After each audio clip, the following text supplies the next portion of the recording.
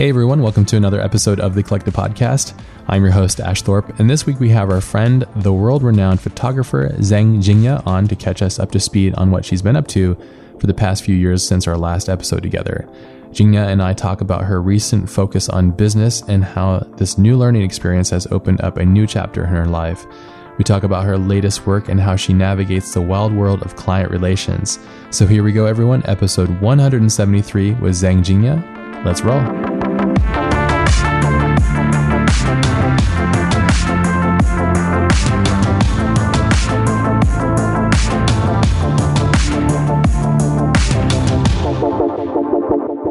Awesome. Well, first and foremost, thank you for being here. And I'm super pumped to do this with you because it's like I took your class, your Learn Squared class, and it was a lot of fun being able to, we had built that class and it was, it was a lot of work for you and vice versa, it's building the class is never an easy journey. It's a lot more work than I think people are cognizant and aware of. So it was really cool just getting the chance because I was just doing my last film and I was like, I should brush up on some of these, see kind of what you have experienced and things. And some of the stuff actually really helped save me, I think, some headache, which I was really stoked on. So, that was awesome. Yeah. So thank you for that. Which part did you find most helpful to you?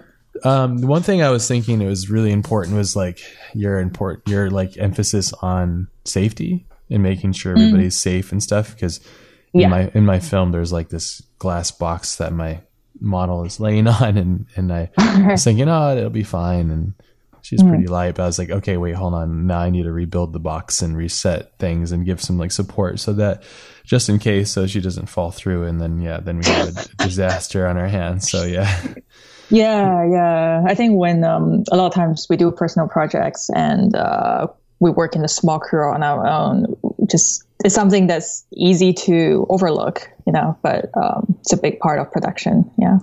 Yeah. I was thinking that with this, it was, I kind of just, it's when you do a project at home or whatever, which is where we filmed it, it's you kind of think of it like, all right, it's just my house and everything's okay, but then they're like, oh no, it's best to be as professional as possible and make sure that it's going to be something that is going to be safe and stuff. So safety, and then also making sure you have the proper documentation in line and that kind of stuff was really good.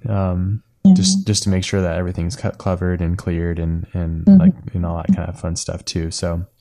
Oh, that's cool. And gear too is cool. I was like, oh yeah, I should try and do that. I mean, we use the A7S Mark II, I guess you'd call that. Yeah, and that's a great camera body. It's awesome. Have you used it before? No, I haven't. Personally, I've just been using the Pentax. Yeah. Okay, you don't use you don't use Canon body.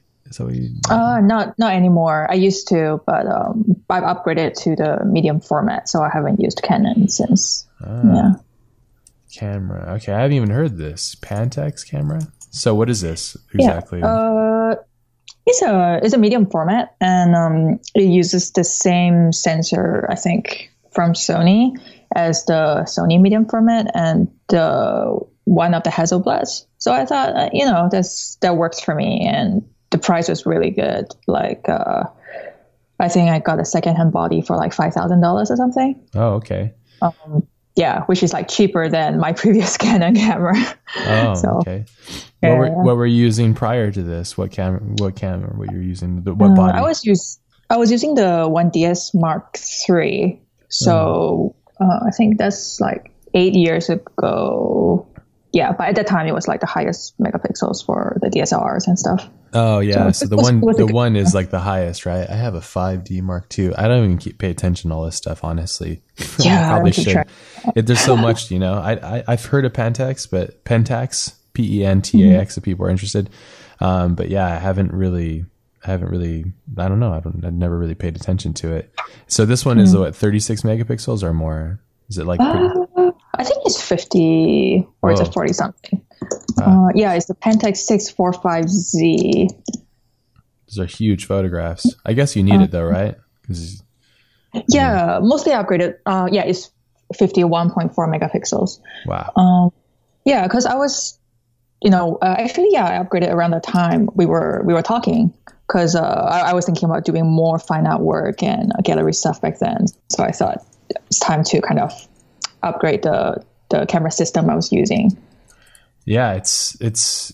I guess, I mean, that's one thing I appreciate about what you're doing. Like, it seems like you find a good balance between, the right gear and what works for you too. And that's something that's really kind of hard to find. And you only kind of discover that through the time of using these different devices, right? Like, oh, this works for me, or that doesn't, like certain lighting setups or whatever. But you can't really cheap out on the body, and especially the glass, right? So you got to make sure your lenses are like as best as possible. So yeah, that's cool. Yeah, I'll have to look into that. I've heard about those cameras, but I haven't really gotten a chance to check them out. So it's kind of like a baby Hasselblad, I guess, or no, it is the same kind of sensor or something like that. I guess. It has the same sensor as one of the Hasselblads, not their higher ends, I think, but as an entry level, is significantly cheaper than the Hasselblad and the Sony ones. So I was like, it makes economical sense, and who knows how much of a difference it really makes for me. So I upgraded to it. And yeah, I really like it. Yeah, that's cool. Yeah, it's a pretty big camera too. Awesome. Since the last time we've had you on here in the show, what's been some significant kind of things for you in your life that's happened since then? Well, it's been 2 years, huh? It's like quite a lot of things happened actually. Yeah. I think when we talked, it was really a period where I was kind of going through quite a bit of change. So right after that, we did the Learn Squared class together. Yep. And I told you I was sort of trying to do a startup idea. And then, so I went to Stanford and did a business course there, and which was very eye-opening for me. I think just interacting with really amazing professors that, like the dean of our program was on the board for the Google founders when he presented Google as a thesis kind of thing, like people who've really been there for years and years and just learning about the process of innovation, right, and creativity. And I think that was very different than the things we learn in art too, because, for us, especially when we're freelancers, I think it's important to know like all areas of the whole process, right, from, like how to run it and understanding a bit of like finance or all sorts of stuff. So very very life changing for me. Yeah, that must have been interesting. What are some key takeaways that you got from that experience? There were quite a lot.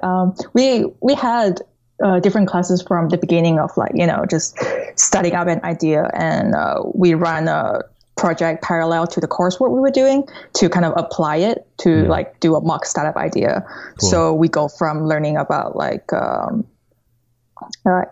doing market games to understanding finance, doing accounting, and which was very interesting actually. And branding and marketing, things that maybe I don't think of on my personal scale because I run a smaller business, right, as an individual. Yeah. But it's interesting to look at these things and break down, say, for example, during one marketing class, they were talking about there are things customers want or clients want. And then there are things that you can provide, but everyone offers different strengths to a client, right? And you can actually draw up a chart, for example, and kind of narrow down what kind of clients don't care so much about your shortcomings, right? Because it's impossible for us to fulfill everything on good and cheap and fast, for example. So what kind of clients do you narrow down to that? And I was like, oh, this is a very interesting approach, because for us, we always work from one way of what can we just put out there and then try to look for clients, right? Yeah, that's interesting. So this was a very interesting way to see how bigger corporations kind of systematically create a product, create its market, and market correctly to its own demographic. We also did presentations. So before this, I think, I'm not sure if you saw me when I spoke at Creative Juice, but in the past, when I did talks, I used to kind of read from a script because I was not very confident. Mm-hmm. But after we did the public speaking and pitch deck class, I think I became a lot more confident in the way I teach and good. And I think it really it really helps the overall experience a lot for everybody, not just myself, but also for the audience, right? Of course, yeah. So yeah, a lot of very. You've done very some more useful talks since then. Yeah, I actually recently did a talk, a public one in Japan, and with the company that publishes CG World. So they do a lot of 3D and animation stuff. So it's a magazine, yeah, and so talk to people who work in video games and movies, and also at the same time, through the same organizers, I did a talk at Square Enix. So I was super excited because, I was like really inspired by Yoshitaka Amano and the things he did for like Final Fantasy or even older stuff, Arslan Senki. So, awesome. I mean, he was not there, but, talking at Square was, it was like bucket list item I didn't even know I had. Good for you. Cool. And it went well then? You had a good time? Yeah. Japan's just always been really good for me. I mean, I grew up really loving the culture, and so much of what I do, I think, like my style or influences come from Japanese artists too. So I think there's always kind of an affinity when I'm there. So I've been thinking about kind of moving there part-time starting this year. Yeah, cool. I'm jealous. I want to go too. Yeah. It's so nice. I have the same experience too, which is awesome. And I think that's probably why there's a strong population there, because it's such a really thriving culture. It's really awesome. Yeah. That's awesome. And your photography has been accelerating and growing. What's been keeping you really excited about your photography? Has there been a certain set or a certain feature that you've been focusing on, or a process that you've gone into since the last time we spoke? Yeah. So when I was going through the business classes, and I did the apprenticeship for Mache's Intro to Environment Painting stuff, right? Mm-hmm. And I think around that time, that was 2016, I was really thinking, I was sure I would want to quit photography, like on the fashion and commercial stuff completely, and to pursue something else, maybe either just do my startup or work in tech, or just do personal work as a hobby. Because I think I just felt a bit jaded and fed up with fashion and commercial stuff. Sure, because is that because you're repeating it, or what was the burnout from? I think I just don't really love the industry. Like, I appreciate the artistic aspects of fashion, but there's just so much. Fashion it can just be so toxic and catty, and I'm just not really into that kind of environment. Like some people, they can live and breathe it. They go to parties, and I like to stay at home. I like to just hang out with friends and nerd out about random crap, and it's not a fashion thing, I guess. Sure. Yeah, you have your own interests then that aren't. Yeah. So I like the creative part, and I guess I just didn't want to do the networking part of it, and you do have to put in some effort for those kind of stuff. Yeah, I find that's the same with most all industries that I've discovered. I mean, there's different degrees, obviously, but yeah, I find I get somewhat burnt out. I think it definitely depends on who you know too. Obviously, there's definitely like good people in all industries, but I think fashion is definitely one of the more very explicitly awful ones that I've interacted with. Yeah, you've been in it for a while too, so it's like kind of 10 years. Yeah. It's a decent amount of time. So I was pretty much ready to quit, and I wanted to take what I was doing with the Motherland Chronicles stuff, where it was a lot inspired by European classical paintings, and kind of go the next step and try to do more Asian themed inspired stuff. So I started testing some mid to late last year, and I started building up some like accessories, stock of props and stuff, so I can start doing those. But last year, while I started experimenting with new work, I got rejected from submitting some pictures to a small magazine, and I think it really kind of spurred me on to do more fashion stuff again in a weird way. I think yeah, to sometimes prove just it or something like that? just to prove myself, because it's like, I mean, I've been doing this for 10 years and I'm confident with my work, and I just thought it was a little bit silly. Like, I mean, a normal rejection would have been fine, but they kind of rubbed it in my face, saying that, oh yeah, we have like no budget because not because they have no budget, but because they have like world-renowned photographers submitting to them for free. And I'm like, Whoa. what's that even mean? Like, wow. Number one, I looked at the magazine and I don't recognize most of the photographers they used, And number two, like, if you don't have budget and you keep it for internal, I completely understand. You don't have to say it like that, right? Yeah. That's a bummer. Yeah. So it kind of led me to instead reach out to more magazines, and which is something I've not done in like 9-10 years, right? Once my career got on track when I was really young, I just kept going, and usually people just reach out. So it's like a humbling rebirth then, huh? Yeah, maybe. Yeah, interesting. Yeah, and what's come of that then for you? Has doing this process kind of reinvigorated your drive for this kind of stuff? Yeah. I mean, during the process, of course, I think like the business course also did change me, and I started reading more books through the library, because you can like get audiobooks for free. I didn't know that until like last year. Yeah. Libraries are amazing. People don't realize how incredible they are. Yeah, I was just like wanted to try audiobooks, but they were so expensive, and I realized like, holy shit, you can just go through all of these like through the library. It's amazing. Yeah. Yeah, so I was reading the book on mindset. I don't know, have you read it? No. What books? Give me some books that you've highly recommended through this thing, please. Because I love books. I read probably like 4 or 5 a month. I think it's literally just called Mindset. It's basically, let me Google it. By Carol Dweck. Okay. So it's about how to. It's just basically a book about examples of when people have a growth mindset versus a fixed mindset. So we could have growth versus fixed mindsets for different things in our lives. It's not purely like, oh, I am like a growth mindset or fixed mindset person, and that happens to everything. So it was interesting to sort of I guess look into myself and realize like, oh, there are certain things I kind of limit myself with purely just really my mindset and outlook on how I might do in something. It's pretty much it.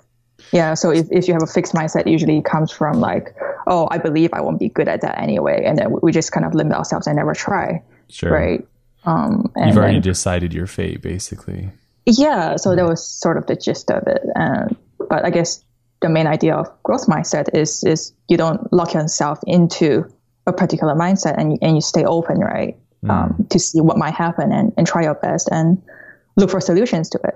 Yeah. So yeah, some of the questions. Don't you love when you find those books that just kind of hit you perfectly? How you work. Yeah, It's so amazing. So, I mean, you have to search for it, right? And you have to find it. But once you do, it's so great to have that resource there to kind of remind you or unlock your potential. But you have to obviously want it, and you have to desire the change. So I think that's really important. Because it's kind of like a humbling thing to go, okay, I'm going back to the library, or like I'm going to go back to school. And so what spurred this desire again to go back to the business course? What spurred this desire to learn more about business? Was it something like you wanted to understand how to earn more or have a better whatever understanding or grasp on things? What was it? Was there a moment, or just kind of a build up over the years? And you're just still freelance, right? It's just you, and then you change and scale based on the production that you're doing. I had a startup idea. So when I felt stuck, and then I saw about the business program, it was not a long program. It's like 3 months, 3 to 5 months, I guess, plus the pre-course work. So I thought it was a short program that could be useful for applying to my startup, because I felt stuck with it at that time. Can you talk about your startup, or is it still building?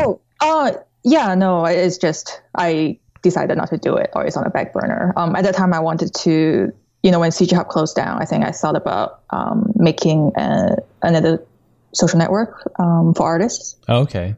Like at the time, ArtStation was, I guess, doing quite well, but it was still quite nascent, and it was, I think, within the first year. So it's quite big now, huh?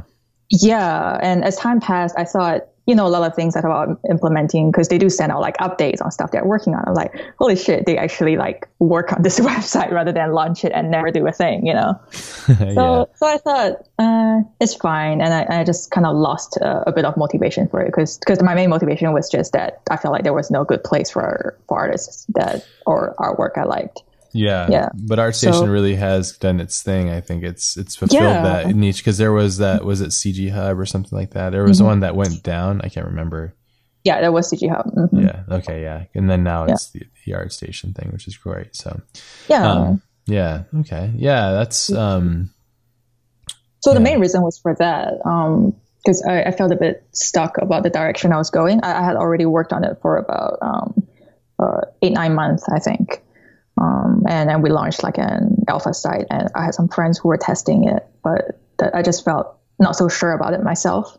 So yeah, when I saw the business course being advertised in a tech newsletter, I just applied to see if I can get in and maybe network, find a co-founder, or just learn something. But I felt that I had a lot of friends who did startups and pretty successfully raised funds, and I thought I knew enough. So it was really humbling to just realize how good education looks like, and realize that there's a lot more things I can still learn. Right? Sure. More than I expected. Yeah, more than I expected.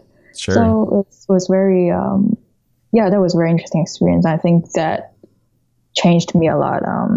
I really have trouble working in a team because I'm so used to directing the team, right? Sure. So if I don't like someone or the way someone works, I can fire them, right? Or I fire myself from a client because I'm a freelance, right? I don't care about these things. But on the coursework, I think I had a difficult team too, but I had so much trouble with my team, and I really wanted to quit. And I was like crying to my professor one day, like for a whole hour we were talking, and I just kept crying. He's like, I'm not worried about whatever startup you want to do. I don't think you'll have any problems, but you need to fix your issue with teams.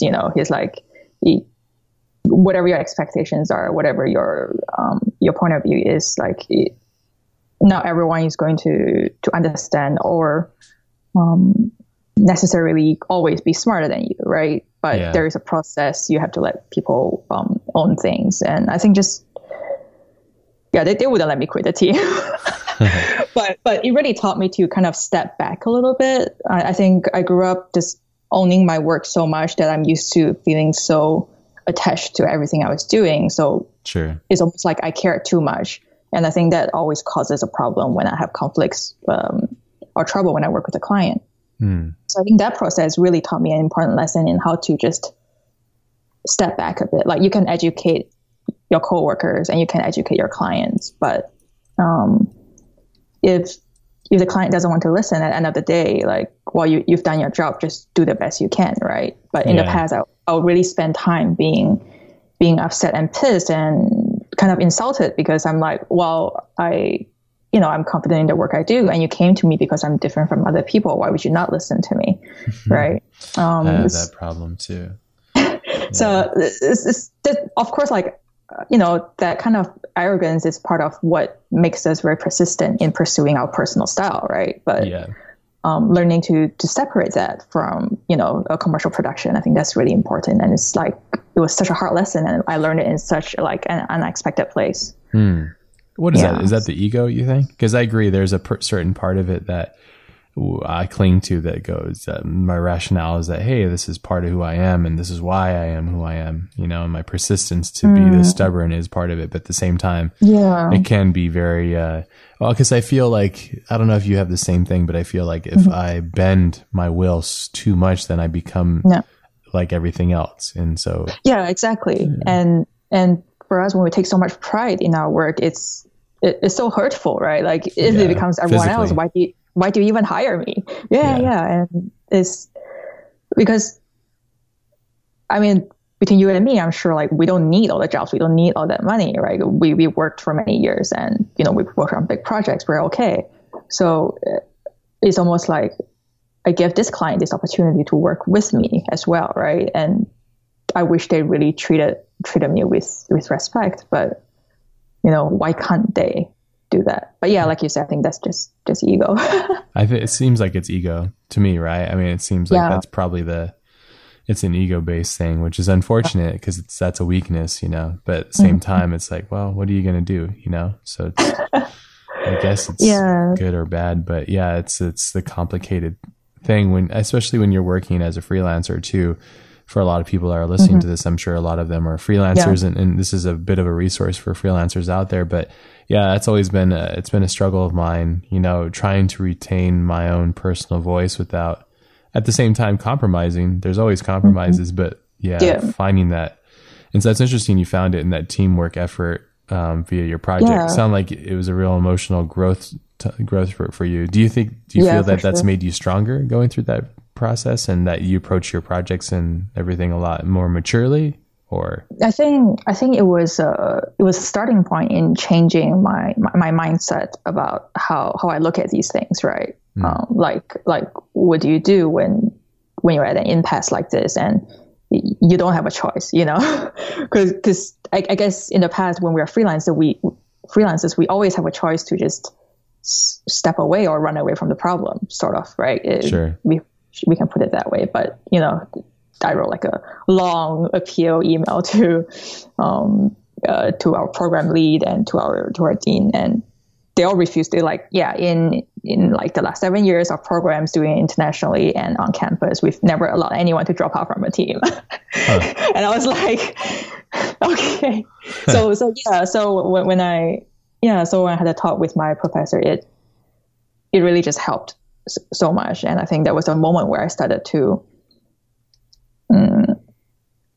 really think about how I could change, you know, to adjust to it. Yeah. So in your changing your transformation, what led, how did this thing how did the project go once you decided to adjust and shift towards your team? Right. It's not like a light switch and suddenly I become a good team player. Right? Sure. Yeah. So for a start, you know, obviously at that time, like I knew I would have to change my mindset to make myself stay in the team and like accept it. So, you know, it would just begin from the beginning. It was just exploration and trying to find different ways to see how I might be able to, like, I guess, live with it, right? Or work with it at the same time. So first step was, I think, actually just like stepping back a little bit. Like I said, you know, becoming a bit less attached to whatever I believed, you know. Is there a process that you do for this to just define the ability to be less attached to things? In the very beginning, it was so simple. I just tried to like basically say yes to everything my teammates said, you know, just it's like a feeling of like, okay, fine, I don't give a shit anymore. It's almost like that, right? Well, also that is like school teamwork, so it's a bit easier to do that. Sure. And then just try to nail my portion of the presentation. And even though, for example, I didn't believe in the idea or whatever we're pitching, but well, I'm part of the team and I still want to do a good job presenting. So you kind of have to sort of believe in the parts you're saying, right? It's almost like lying to yourself, but you do the best with what you got. It's like working with a client. Sure. So yeah, through time, I guess bit by bit, learning to change my perspective, especially end of last year, I started, so, you know, once I got back into shooting more, I actually did some shoots with Vogue Japan, which was very beautiful photographs. Yeah. Oh, thank you. You really got it. You're nailing your style more and more. I feel like you really. It's like, well, you're 10 years in now, right? Yeah. So it's said that 7 to 10 years after 10 years, you're at your 10,000 hours usually. Do you feel that that's true? Do you feel like you're at your 10,000 hours? I feel like I should have hit it quite a few years back, but maybe Around I could 7 years then? detours. Yeah, so, perhaps. Yeah. So who knows? So do you agree with that? Do you believe in that stuff? The 10,000 hours? I just believe in dedicated practice and training. Like when I did air rifle, I broke the national record in like 9 months. So when I was still training in school, and the method that my mom was my coach, grew up with was, full-time training in China, because that's how most of the East Asian countries worked, right? You just train extremely hard, and you don't take like a break in the year, stuff like that. So when we work part-time, you have to train smartly. And I think that always stuck with me. So of course, a certain quantity is important. Quantity is important, but the quality and being smart about what you need to improve on, like really think about it, I think that's more important. That's important too. Yes, goes hand in hand. Do you find after all these years of taking photographs, do you still find that like that I don't know, there's a feeling I have when I'm holding my camera and about to capture something, that excitement. It's not always there, but it's there when you're really aligned with it. Do you still get that jitter? I guess I call it I get very giddy, like very excited. I don't know. Do you get that same? Like when I know I'm about to shoot something that's awesome, I'm like, yes. And I get really excited about it. Do you get that? Yeah, because I think both for you and I, we go through a lot of production, to end up at that point. Yeah. So it's a bit like, this is the moment where the magic comes together, right? Like everyone on the team, they've done their part, they've contributed. But, hopefully.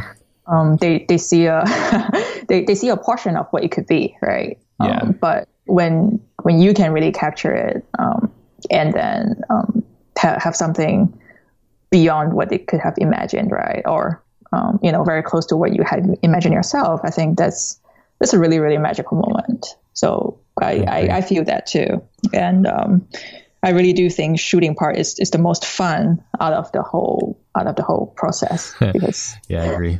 The most brief too. The planning and building is kind of fun too. It's almost like I call it kind of, and it's kind of cool watching your class, like seeing how you're processing it, where you'd gather lots of different references, and it's almost like the equivalent of going to like a shopping mall and kind of window shopping, like, I want a little bit of this and a little bit of that.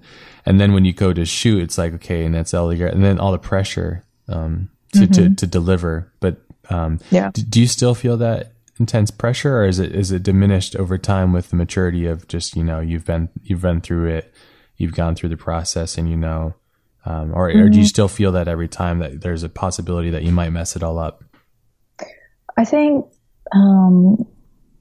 for personal work is not so much pressure, because that's just up to me. And the more difficult part with personal work is more like the pressure we put on ourselves, I think, because we'll always be more strict.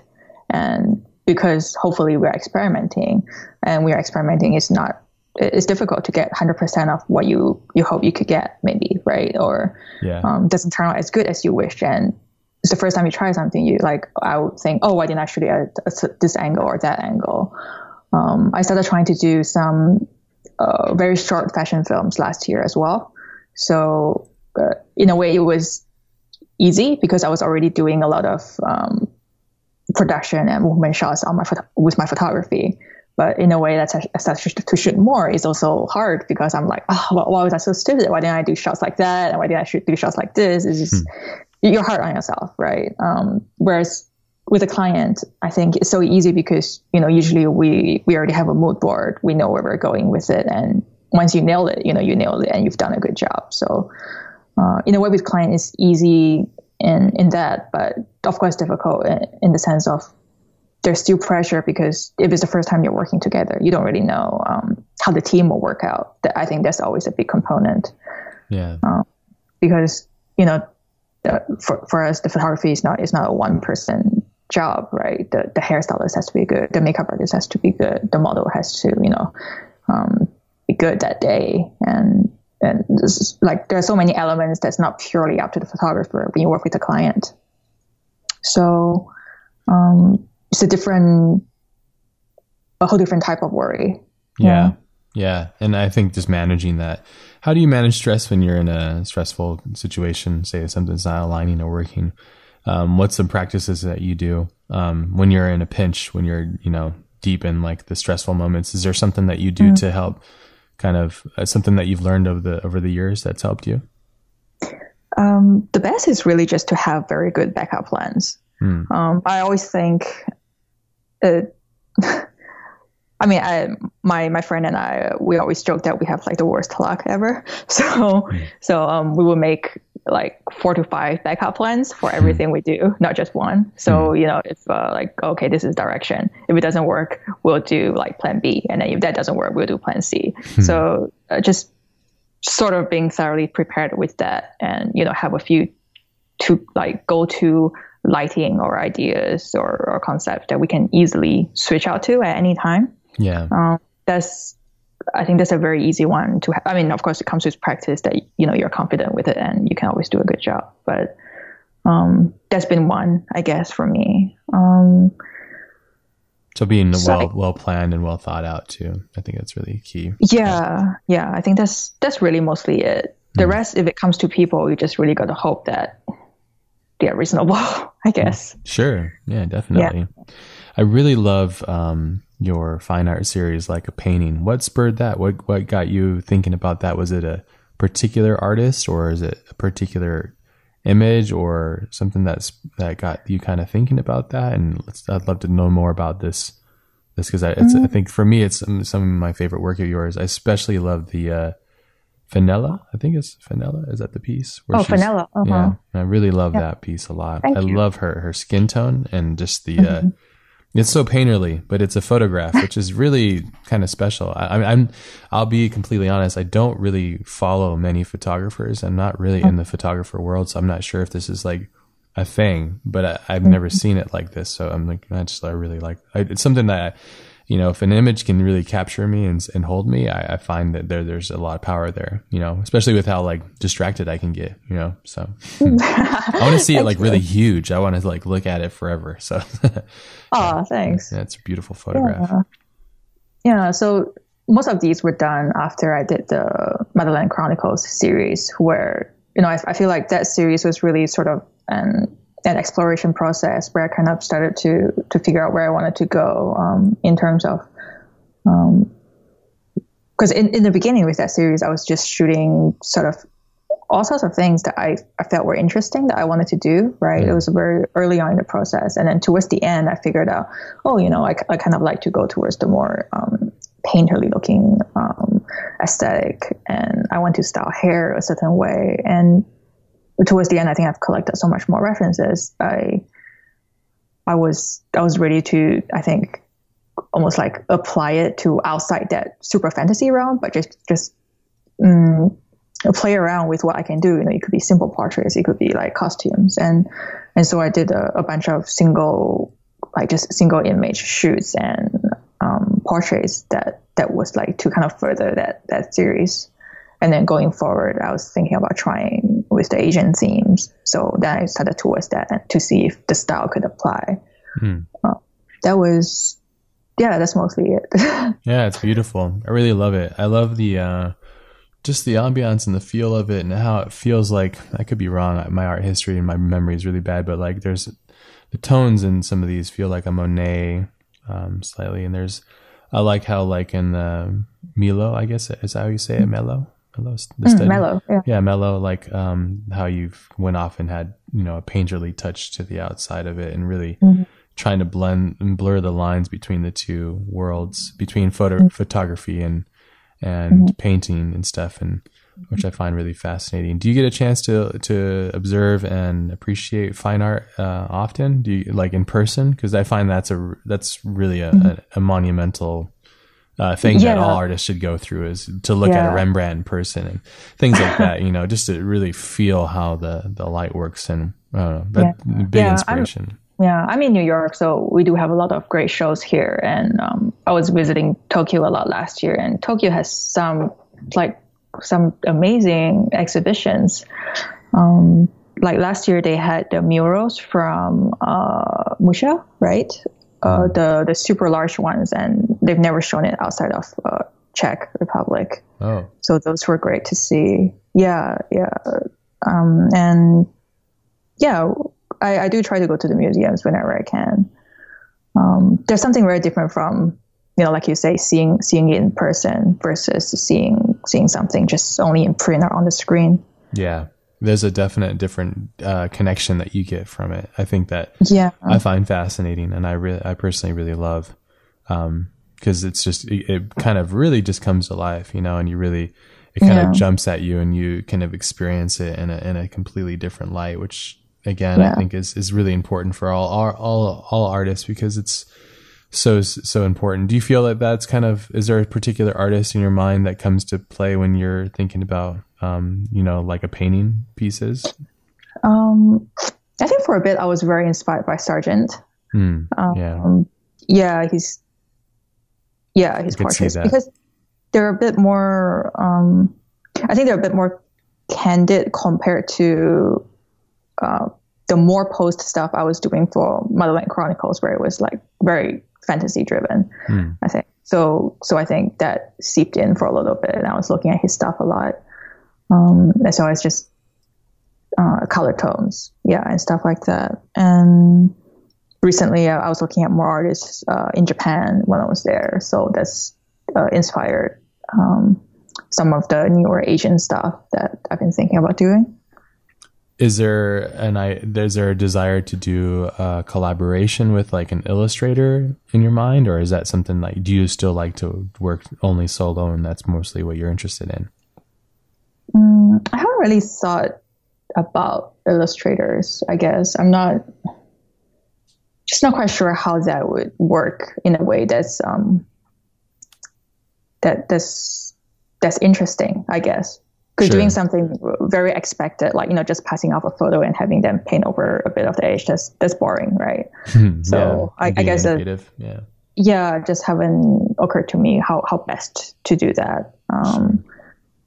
But since I started doing some video last year, because Toby and I were working, Tobias Kwan, my friend, we were working on Motherland Chronicles stuff together, and we thought about collaborating, but in the end, it was mostly just about the exchange of ideas and kind of a critique and feedback circle between us. So when I started doing video, it feels like there were more things that we could do together. For example, like maybe he can design a set or the aesthetic of the space, right? Yeah. It's a little bit different than just like working on a flat photo that I've done. So that's something we're kind of exploring right now. That's awesome. That's the next question I was going to get into, because a photograph is amazing and it has so much power. A still image has so much power, but a moving image is a whole different category. And you mentioned getting into it a little bit more.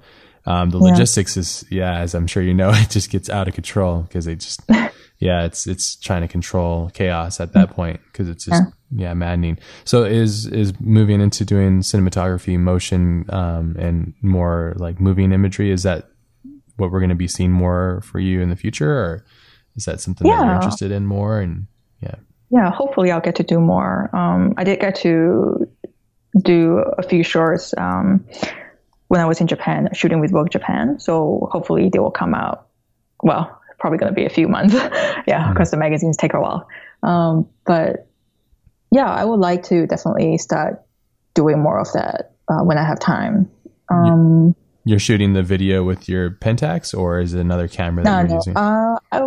We got a Sony 6500, I think. Okay, I heard those are good. So it's just very simple, smaller investment than like a really big rig. So just you should really check out the A7S too. It's incredible. I like low light. So we were out shooting nature, which is nature photography is it's a whole different challenge. But we were out there, and we're in California, Southern California. We don't get that amazing long light, basically. We get like a sunset, and that's it. So there's like maybe an hour of like prime shooting, maybe 45 minutes of like absolutely great shooting time. And so, but the great thing about this camera is it added another hour basically. Because it was dark. We couldn't even turn the camera on, and you turn the crazy thing is you can turn the ISO up to like 460,000 or something like that. Some crazy amount. And it still looks fine. Yeah, it looks, I mean, it's noisy, but there's ways of going around that. I use an application inside of After Effects called Neat Video. It's a really great little plugin, and it's an algorithm that basically you do a sample of noise on your footage, and it finds it, and then it does its own little like algorithm, and it finds it and denoises it and softens it and gets it right. Then you just add like a film grain on top of it, and it solidifies the footage down really nicely. But yeah, I would definitely, I mean, a 5D Mark II, whatever, our A7S II, I guess they're pretty affordable too. You can get them like secondhand. But anyways, they shoot 4K. I was really I was blown away by it. My buddy Anthony, who is my DOP on my film, he had 3 of them. He used them for his feature film that he shot. And so, yeah, I mean, it's pretty amazing. The capability of that body alone is just really awesome. So maybe it's something for you to check out. I'll check it out. Yeah, thank you. Maybe you have somebody that's with you on your shoot that you can just have them help you capture a BTS or something, while you're capturing stuff. I don't know, just throwing stuff out there, but awesome. I just love it. I just love being able to, capture things and it's so fun. And we're so lucky, I think, to be able to be blessed with all this technology, really. I mean, for us, it's crazy. It is amazing, Imagine me trying to do video like 20 years ago, trying to break any in. of us. Yeah, it's crazy because you'd have to mortgage your house, or like you'd have to do some crazy amount of things, just to get simple gear. And it was kind of crazy because we also bought like some random, like, I think it's like newer, I guess it's called, like cheap gear for like lights and stuff, off of Amazon. It was like $50 or $100 or something like that, or like sandbags and stuff. And we were all building sandbags, but it's just like, the results is what matters. And I felt like we really captured the results. You would never know that was like 3 people in a garage, if I didn't tell people, like 3 people in a garage with an A7, Mark II. So I don't know. It's a lot of fun, and I'm a huge believer in that body. And after the results I saw and going through the footage, I mean, it's not perfect, but it's I think the only problem I think I have with it is it's an 8-bit. It delivers 8-bit, which I wish it was a little bit better. But at the same time, if you do a lot of studying, you can see that you can push the 8-bit pretty far, because it'd be awesome at 16, but that's coming eventually. I'm sure it's down the road. So I mean, if you're not showing in theaters, we're just seeing on a screen is fine.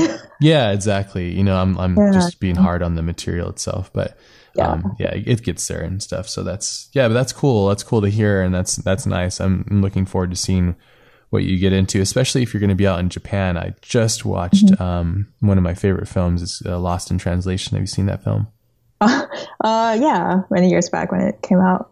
Yeah, you should check it out again. It's actually really well filmed too, and there's some really great shots in there. But like it just reminded me how romantic it is out there, like light wise and interesting and bizarre and unique, especially to like my eye coming from like America. It's like we don't have that kind of stuff here. So but I can't wait to get out there. My friend Liam is out there right now, like filming, shooting all kinds of photographs right now. Jealous. Damn him. Japan. Yeah, I love it. Yeah. Okay. You're planning on spending half the year out there, you said? Yeah, that's just a plan. Nice. And when is this going to start, you thinking? I've got a place I can stay at for the year, basically, so I can really go anytime. I have some potential collaborations and projects in Japan coming up, but we're not sure about the schedule yet. Awesome. So sort of just waiting on that, and it's all pretty flexible. That's awesome. I'm jealous. Yeah, have fun with that. And so you mentioned a little bit earlier that you got the privilege of the honor to shoot for Vogue Japan. You want to talk a little bit about that? Yeah. Well, actually, we started talking about Vogue Japan because we're talking about, I guess, like attitude towards clients, right? Yes. So I think I was saying like so around the same time I got the Vogue Japan shoots, I also received a pretty big client job, and it's a very, very typical like big job, like a shitload of paperwork and expectations and pitch proposals and the really, really boring stuff. And but yeah, I think this was the first really big job I had since all the perspective change, I guess, towards the attitude. So, I was talking to my friend, and usually we might feel a bit, I think, we look down the clients a little bit when they have bad taste, or when they say something that we know is obviously wrong because they don't work in fashion and they don't have the right taste and they don't know that whatever they're asking is not right. They should just trust us. But I said to her, let's not be so quick to have this attitude towards the client, right?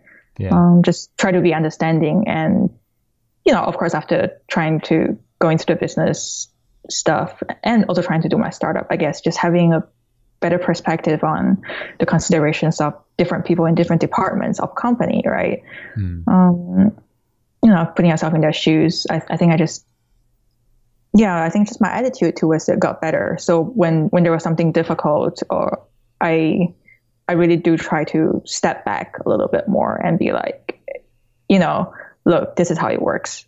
Sure. But if you want to do it that way, we'll do it that way. But, I do my job to try to educate them, and I try to explain the point, and then I give them the choice, right? And if they choose something that I feel that is not good, eventually still try to do the best I can with it, because that's why we're hired, right? Because we're good. So try to make it work. So, and I think that worked out really well in the end. The client was very happy with the results and the overall atmosphere on set, and everything went really smoothly because of that. Yeah. So your ability to navigate the communication side of it. Yeah. It's really difficult. Dealing with the conflict better rather than kind of feel like you have to push against it, Sure. That's difficult to do too. Navigating that can be really challenging, very challenging. Yeah. So having a good team that has your back definitely helps, right? Yeah. But do you work with the same people a lot? That's what David Fincher does. He only works with like his friends or people that he knows and trusts, because he's a control freak like me, and I think you're the same. You're probably a control freak as well. So I mean, where's that come from? That control freak nature for you? I wonder. I guess it's just like you go through a few instances where you let people do whatever they want, and it just turns out to be a bad job, and you just realize you can take chances with people who you trust to do new things, but maybe not everyone can hit it right? I mean, there's obviously a balance, but for example, if you have a big job, then definitely get the people you super trust and do the things that you super know you can do, because that's why a client hired you, That's an important thing.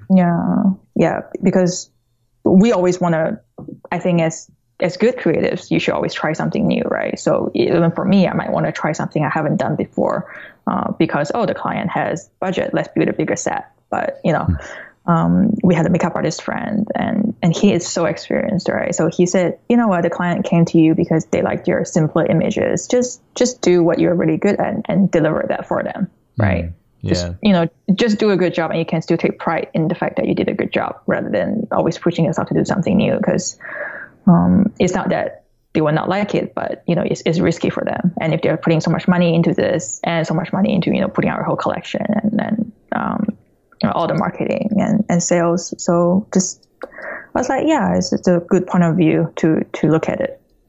Yeah, that's difficult sometimes to refrain yourself. From going too far. Yeah, I think we're definitely, as creatives, we can be quite selfish. It's a very selfish act being creative, because it's very insular for the most part. For most of the time, it's a very insular process, and at least for me, it is. It's very inside and it's not. I'm not like, I mean, sometimes I enjoy the collaborative nature and exploring that collaborative part of it, but sometimes I just like being able to just take what's in my head and get it out as fast as possible. So do you see the images in your mind before you do them, or is it a process of discovery through the whole journey? For commercial jobs, we have to do a pitch deck, right? So we present everything from what model we will be using, what kind of poses and the model's poses would be, exactly what type of lighting, what type of retouching, what clothes they are, what hair, what makeup. So it's pretty clear what kind of image we will get in the end, usually. Yeah. So going into a commercial job, usually we are pretty clear. But for your creative personal work, do you explore, and do you like that discovery part and that process of discovery? Yeah. With personal work, it's just a bit more experimentation, maybe, try a lighting, background, different styling, like things I've not tried before, and play around with that a bit to see if it works, what works or what doesn't. Yeah. That's cool. Yeah, I'm kind of the same way, but I usually, for me personally, it's like it's all about bringing to fruition like the vision, I guess, and trying to just get it as close as possible. And until I get there, I'm just like angry. I'm like, oh, like come on. I'm all upset, So I feel like I'm very underdeveloped in certain categories of my social abilities. I bet we feel like that. Like, I bet many of us feel like that. Like, I feel like I'm underdeveloped in so many things. Like I often think, because I think, relatively speaking, as a photographer, I found success when I was quite young, right? I did my first Mercedes-Benz drop when I was 20. I did my Harper's Bazaar Singapore shoot when I was 20. So it's just, I think I quit school twice. So I think there's certain things that maybe I missed out on learning, like, going through school or going through maybe a normal workplace. And I have to kind of play catch up on it later on. And I feel that I kind of lagged behind everybody else, in terms of that. I can't even give you. Is it really necessary though? Do you think it's really necessary to have those traits, or do you think we're just being hard on ourselves and actually we're successful and we're okay? I think the mentality that we have so much shortcomings is what makes us really good, right? Because we are trying not to become like someone who plateaus and stays in the same spot. So that's important. So I think we're trying not to remain stagnant, basically. So I totally get you. And but for sure, every time I do personal work and after that I'm going through the retouching process or picture selection, I'm just like, I hate all of this. Like, what did I shoot in this angle? It's horrible. Or it just goes on, and I go through like self-loathing for a week first. Sure. It is like that. It's funny that we all have this common things that we go through, and I think it's like a social, mental thing that's just, I find that no matter who you are at whatever levels, and you'll discover as you study and learn from the masters, is that they went through it just as hard, if not harder, because I think it's that pressure. It's a self-induced pressure that we put on ourselves to get to that level. And the better you are, the more you can see like what problems you have. Right? So that's the worst. And for example, striking a balance between creating a cohesive body of work versus just a desire to keep trying new things and like everything looking a little bit different, it's all of these is so difficult. And if you just want balance all the time, then you're not really pushing yourself, right? Because then you're kind of limiting too. So it's not easy. Of course, we'll have problems with ourselves. Guys, you're right. I mean, it's finding that balance. That always seems to be a common thing that I get emails for. I'm not sure if you have the same thing where people are asking about advice and tips and this and that. And a lot of the times it's coming from like, how do you balance and juggle this and that in regards to like a freelance lifestyle?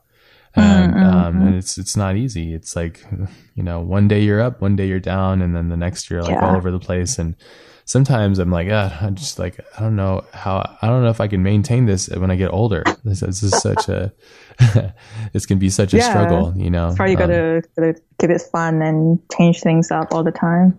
Yeah. But a lot of the artists and the art and the things that I appreciate come from pain in an interesting way. Not in a, I'm not saying like it's like the pain. It's they come from building years and years of construction that isn't about, you know, being comfortable and complacent and happy and content. It's about like not being content and not being comfortable and just striving and driving for something new. For sure. Yeah, I don't know, but it's something that I'm trying to be as cognizant and aware of as possible, because I feel that that's really where the great work comes from that. But yeah, it's difficult. It's difficult to navigate that. Well, enough about that stuff. Is there any films or games or anything that you've been into there, recently? This film that you've seen recently that you really enjoyed that you want to share with us? Oh God, I don't know. I can't remember the last time I watch films. I saw a film in the theater. Yeah, I'm not very good with that. It was partially the reason I didn't start doing video for the longest time. Always had a phobia about kind of sitting down to commit my time to something where I can't control it, because I think I'm fine reading an article or a book. I can skim through areas I don't care about, or go through something that's complicated and just like look at it over and over. But like with a video, if you scrub through and you miss something and you waste time going back. Sure. So movies. I just never find the time, I guess. And well, it's a lack of interest, probably. Just are there's like not good films and are films that are good enough to capture your attention. So that could be it. That's definitely true. I mean, there's I mean, like, I really loved, for example, like Dead Poets Society, but they don't really make films like that anymore. There's films that are somewhat in that wheelhouse, I think, but they're different, obviously. I just watched a film that was really quite interesting. I've seen this guy's last film. Have you seen The Lobster? Have you seen that? No, I wanted to see it. I heard it's very good. Yeah, it's very interesting. Very interesting. And I just watched his latest one called The Killing of a Sacred Deer. Okay. How is it? It's very interesting. Again, it's cool. Very well photographed, though, incredibly well photographed. So I'd highly recommend to watch it, even for the sense of looking at the cinematography. Oftentimes I'll watch a film in multiple stages. I'll watch it for cinematography, and then I'll watch it for like the editing and blocking, and then I'll watch it for like the storytelling. And it's all, I usually watch a film. I'll have to watch it like 3 or 4 times just to get through it in different levels. But again, my study and interest is in that stuff. So, it's common for me to do that. But if you're interested in video, the way you learn, obviously, more than anything, is just by watching. Yeah. And it's in knowing how your mind works, and it's very similar to mine, is I'm looking at where the light sources are coming from. And I'm wondering what's the exposure, and I'm trying to match lenses by looking at the way that the things are distorted or the fall off is. And usually I'm just going, okay, they're using 85 here, maybe 50, or that's a telephoto there, and that's a cool move there, and that's interesting. And like basically taking a film and slowing it down. And there's this guy on YouTube, Nerd Writer. Have you ever watched his videos? No, I've been watching the Every Frame a Painting stuff. He's great. They're similar. Yeah. They're aligned in the same kind of like, kind of like I guess I'd call them the new age critics, I guess. Yeah. But he does some really cool things. He does this one thing where he suggests taking a film and marking down every time a cut happens through the whole film, and just marking down, and then you get an idea like, there's 500 edit cuts in this film, and there's a rapid area right here and not so much there. And I don't know what it does is it slows it down, and you're able to process it and really break down a scene and decipher That's very interesting. So, yeah. But that's probably like the next step on my list to watch after I finish Every Frame a Painting. Check that out. But I'd also suggest like watching. I was rewatching No Country for Old Men the other day, and that's another amazing film. That one is, I don't know, have you ever seen that film? No. Oh, man. See, I'm really bad. Yeah. But what's cool about that is when it comes time for you to actually watch these things, just hopefully you find the right films. But it's I mean, I kind of envy you not having seen that, because to watch that for the first time properly is just it's a total gift. Because that film alone is a very special, like very powerful film. It's incredibly well done, and it's just really well executed. So, but yeah, if you're ever like in need of watching something, let me know, because I usually try to be as up as possible on the films. I don't get as much. Yeah, I don't get a chance to watch as many films as I normally do, because I'm usually doing stuff. But yeah. Yeah, I was just watching Arrival last night. Have you seen that yet? Yeah, I did. Very beautifully shot. Yeah, very nice low light, a lot of low light. Yeah, very beautiful. I thought the production design was really good. Yeah, me too. I felt the story was less than I expected. Yeah, what was lacking for you? It's maybe because I like fantasy stuff and I read manga, and this kind of storyline is not very special. So the way people hyped it up so much, I was hoping for more. I think I went in with like too much expectations. Sure. The same thing that happened to me for like Inception, because people were saying, "Oh, this film is so surreal, you will love it," and I was expecting like a surrealistic film, and then the actual meaning of surreal in art, that's like, it's not surreal, but yeah, it was a good film, right? But just expectation was in the wrong place. Yeah, I think for I guess you'd call it like conventional media, it was definitely pushing certain boundaries because of what it was. But yeah, there's definitely there's moments. I felt it was really well graded too. That's another thing. So like for a film, so if like a film falls flat in certain areas, well, okay, I'll look at like certain different aspects, because knowing how a film gets made, there's hundreds of people, different various roles, and so it's like, I used to be like, oh, that film sucks. And it's like, well, that's too general a statement, because you got to be more concise. It's like, okay, well, this part at that exact stage was what upset me about that. But the rest of this is nice, I'm like really deciphering it, basically like eating food, like, okay, well, I like this part, I don't like this part, and understanding like what parts. And I felt like that for me, because I'm not going to film school. I'm not interested necessarily at this point in my life to go to film school, but I do find that I go to film school every time I watch a movie. So, and I find that I really enjoy that process of it too. And just observation, and taking a moment to observe and understand framing and all that stuff too. So I feel like that might really inspire your photo work though, like really breaking down iconic films and really understanding why it moves you, whatever film you discover, so. Yeah, I think it's really interesting because, well, in the past it's really just about a feeling of connection, right? But now, even if I see a film that I think is bad, it is interesting to look through the shots and think about, why does it look bad here? Like, there's a fight scene. Why does it look boring or stagnant? Like, because like this particular actor doesn't have as much movements, or like, just, it's very interesting to go through the shots and think how you could do better. Almost. Yes. Yeah. So it's like not a bad thing to see a bad film, because a really good film, I think, it would be so seamless that maybe you don't know what's being done right, or what's important. Yeah. But when you see a bad film, it really goes through your mind like, oh, this is what I shouldn't do. I like the media, because I get really offended by bad films, so I usually go right in the middle, because when it's a bad film, I just think, because films are so expensive and they're so costly, and so much time and energy, and there's a lot of talent being wasted, and when I see it, I'm like, man, like what a crime against humanity this thing is. So I get personally offended. I shouldn't, obviously, but I don't know, like, but I was find, so sad when I see a film that's something that's bad and not very good. Is there, I know you play games a lot, so is there a game that you've been interested in? I'm hunting for like what's something that that as of recent, outside of what you do, that's inspired you beyond art and books and all that stuff. So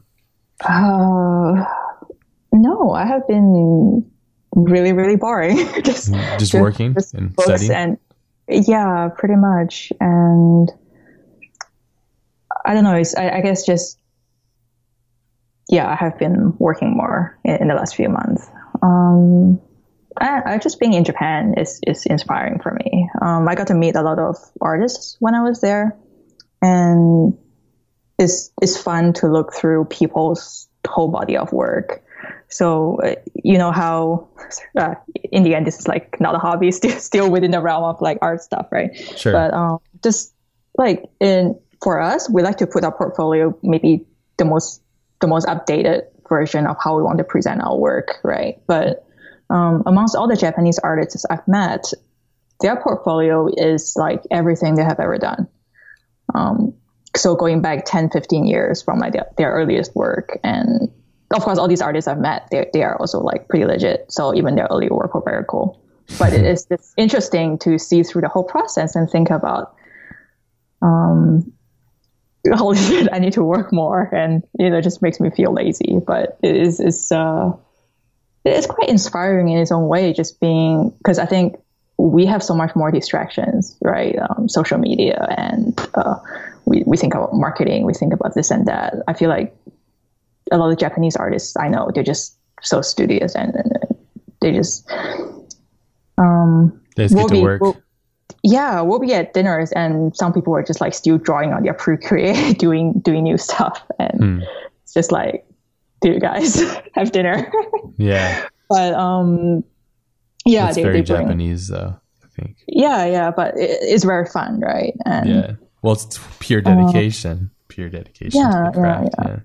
But I guess that's fine, like if that's something that for you, if that's something that you're completely passionate and focused on, like why not? That's what life is about, is pursuing your happiness, as long as you're not hurting yourself or other people, hopefully. That's the goal. Yeah. Which I find it's really important to have those different outlets and stuff. Cause if you don't, then, I don't know, like a life wasted is just the worst crime, so finding that, passion and that thing that you're inspired by, it does take time and navigating it. But I think even if you're here and you found it, it's still a challenge, I guess, but it's mostly based on, I feel like most of it's just totally self-induced, it's a mental issue, I think, if anything, but and so no video games, nothing? Because I know you mentioned weren't you really into games and stuff, right? I mean, I had a StarCraft 2 team for a few years. There you go. So I think I spent so much time on that. So after I shut down the team, I've been trying to not go into games, because I think I just become so hardcore. I mean, I wasn't playing anymore by the time I had a team, right? I was just managing it and running it. But I like making things, and I get distracted by this kind of stuff so easily because I really go all in. I don't think it's a bad habit, but it's sometimes a bad habit. Well, it's where you put it, right? I call it like a laser. It's like where you point the laser. It's important. You got to know where you're pointing the laser, because if you just go random, you're just going to end up in a weird place, directing your passion's important. Yeah, but I mean, it was a good experience doing the StarCraft 2 team too. And just learning different skill sets, right? That, running a business, pitching a business, and working with people. So, at times I regretted it because it was a long time, but overall I think it was a good experience to have gone through that. Awesome. So, but yeah, I've been, I think, doing things in more like small doses, rather than 2.5 years. I'm just, reading books and taking classes. You're building up slowly. So what's your next step then? Because it seems like you're building up for something a little bit different. You're having a different angle on things. What's your next step? So I hope to do, I don't know where it will go. I hope to do a cohesive or large body of work with agent themed stuff. And I think staying in Japan will help me do some of that. Sure. And of course, now that I'm doing more fashion and commercial work again, there are also things I want to improve on within my own portfolio. How sometimes maybe they're staples you always need in your book, but I tend to focus on one thing too much for a few years, and then something else lags behind. The last few years I was doing a lot more studio work, so even though I used to do a lot of location work, I haven't done in recent years, so I got to refresh my location work portfolio, stuff like that. Staying so I have relevant some of the then. smaller goals. just interested to see where my new skills could apply to. It's more like less like I know it's necessary, but I'm also curious to see what I can do, sort of thing. And I think it would tie in nicely with doing videos. So just slightly bigger productions, really. I guess that's kind of it. Try to be less lazy. It doesn't sound like you're lazy though, right? It seems like you're pretty active and you get going pretty quickly though. No? Is it all a front? I think when I work, I can work very hard, but I can also be very lazy. Like two extremes. Yeah. Like, I can work nonstop for like a month or two, like just no breaks. But then when I take a break, I need like a week or 2 weeks and I do feel bad about it. Yeah. Sure. Yeah. I have the same problem. Yeah. It's like the hot or cold issue, but that's a common thing, I think, too. It's tough. But I mean, it's important, right, as creatives, because what we put out is what we ingest, right? We're just consuming a lot of information and art. Yeah. So it is important. Do you find that you're learning more than ever now, or is that something that's just kind of growing with time?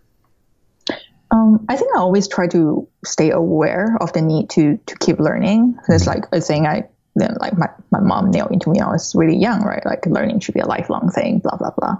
Yeah. But trying to be more conscious about how it's done and, having more of like a growth mindset to listen to different materials and branching out a little bit. I think that is different. Yeah. Awesome.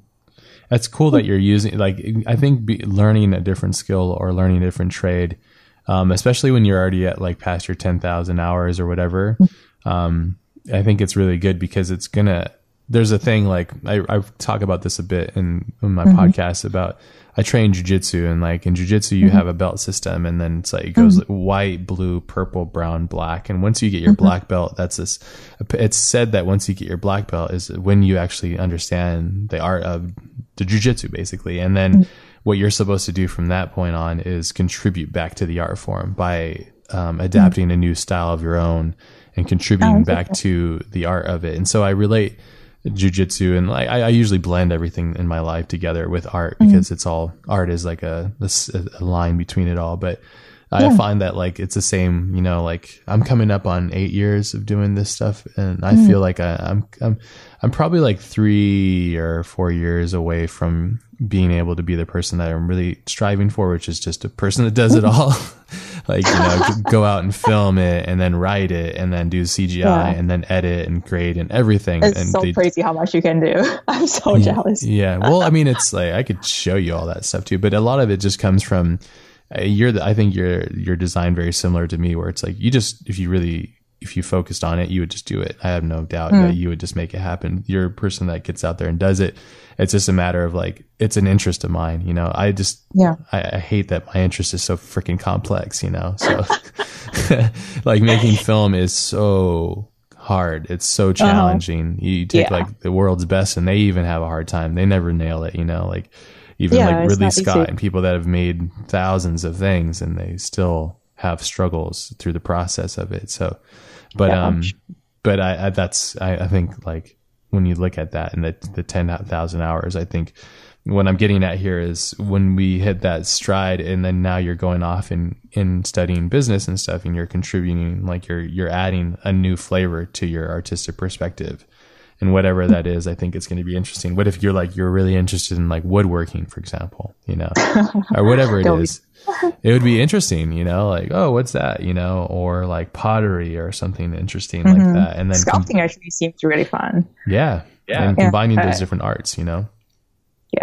Could be really interesting. And what that does for your photography would be really interesting. And I think that we owe it to ourselves as creatives to like get to a point, right? We get to that 10,000 hour spot, but then also evolve it into something else and try different things, because I feel that really the art form really starts to really strive when you get past in that realm. I think there's some really awesome things that happen. in that realm, just personally. But yeah, it could be just rambling on, but yeah. Is there anything that you would like? One thing I like to do before we end up the shows now is I like to pass on any kind of advice or tips for anybody that's listening that might have struggles with this. A lot of times I think with this podcast is it's designed to share stories and personal relationship kind of things and conversations that are honest and raw. But one of the things that I love giving people is just like any kind of a tip or advice or a piece of something that you've learned over time that like, if you were to give your past self some advice, what would that be? And passing that off to the audience would be awesome. If nothing comes to mind, it's totally fine. But I usually put everybody on the spot at the end of the show, and they're like, oh. But if there's something that you can think of, like of recent time, like like it seems like you've become much more emotionally intelligent in your communication. So maybe there's something there. Yeah, I think, for example, in balancing commercial work and personal work, rather than working too hard to combine it, to show your personal style in your commercial work and be really stuck to that, or wanting to show that your personal work can be commercially viable. I used to have that mindset because I thought it's a way to prove to myself and kind of project it so that clients can potentially see how my works could be used. But I realized in the end, it makes better sense to just really, really divide it and push yourself to the extreme ends on both ends. If you're doing commercial work, go ahead and allow yourself to be really commercial, right? Like really just do the most perfect job that a client can be happy with. And when you're doing personal work, just completely disregard whether what a client might think. It's like if it's very out there, very, very different from your main portfolio stuff, but that's what's going to set you like further apart from everyone else and really, really make you stand out, right? So just kind of learning to reconcile with yourself that is fine to do, right? To really push yourself in different directions, and kind of have two different tracks. I think that would be an advice I would give to my young self. Awesome. No, I love that. That's great advice for anybody, myself included, and everybody else listening too. So yeah, no, I really appreciate it. I'm just really stoked. Thank you so much for making that class. I've really enjoyed going through the process of it. Loving all your recent work, obviously. And I'm excited to see what you get into. If you ever need any help with any of the video stuff, just let me know. Thank you whatever. Very much. Yeah. And I'm really loving what you've been making, and I'm excited to see, what you decide to get into in your next endeavors, especially when you get into Japan and all that stuff. That's going to be really fun. One of my favorite things is just watching, friends and colleagues grow and seeing what they do. It's always inspiring for me to be like, oh, cool, I need to try this. Too. Evolving. So yeah. Awesome. Yeah, well, I appreciate it again. Yeah. Yes, of course. Thank you. Anytime. And I'm wishing you the best, and let's definitely keep in touch. And that concludes this week's episode. Big thank yous to Jingna for coming on the show and sharing her time with us this week. You can find links for the show notes for this week's episode at thecollectivepodcast.com/173, along with links to our Facebook, Twitter, and iTunes podcast page. Have an amazing day, everybody. You know the drill. Go out there, be powerful, be prolific, go create some amazing things. Peace out, everyone.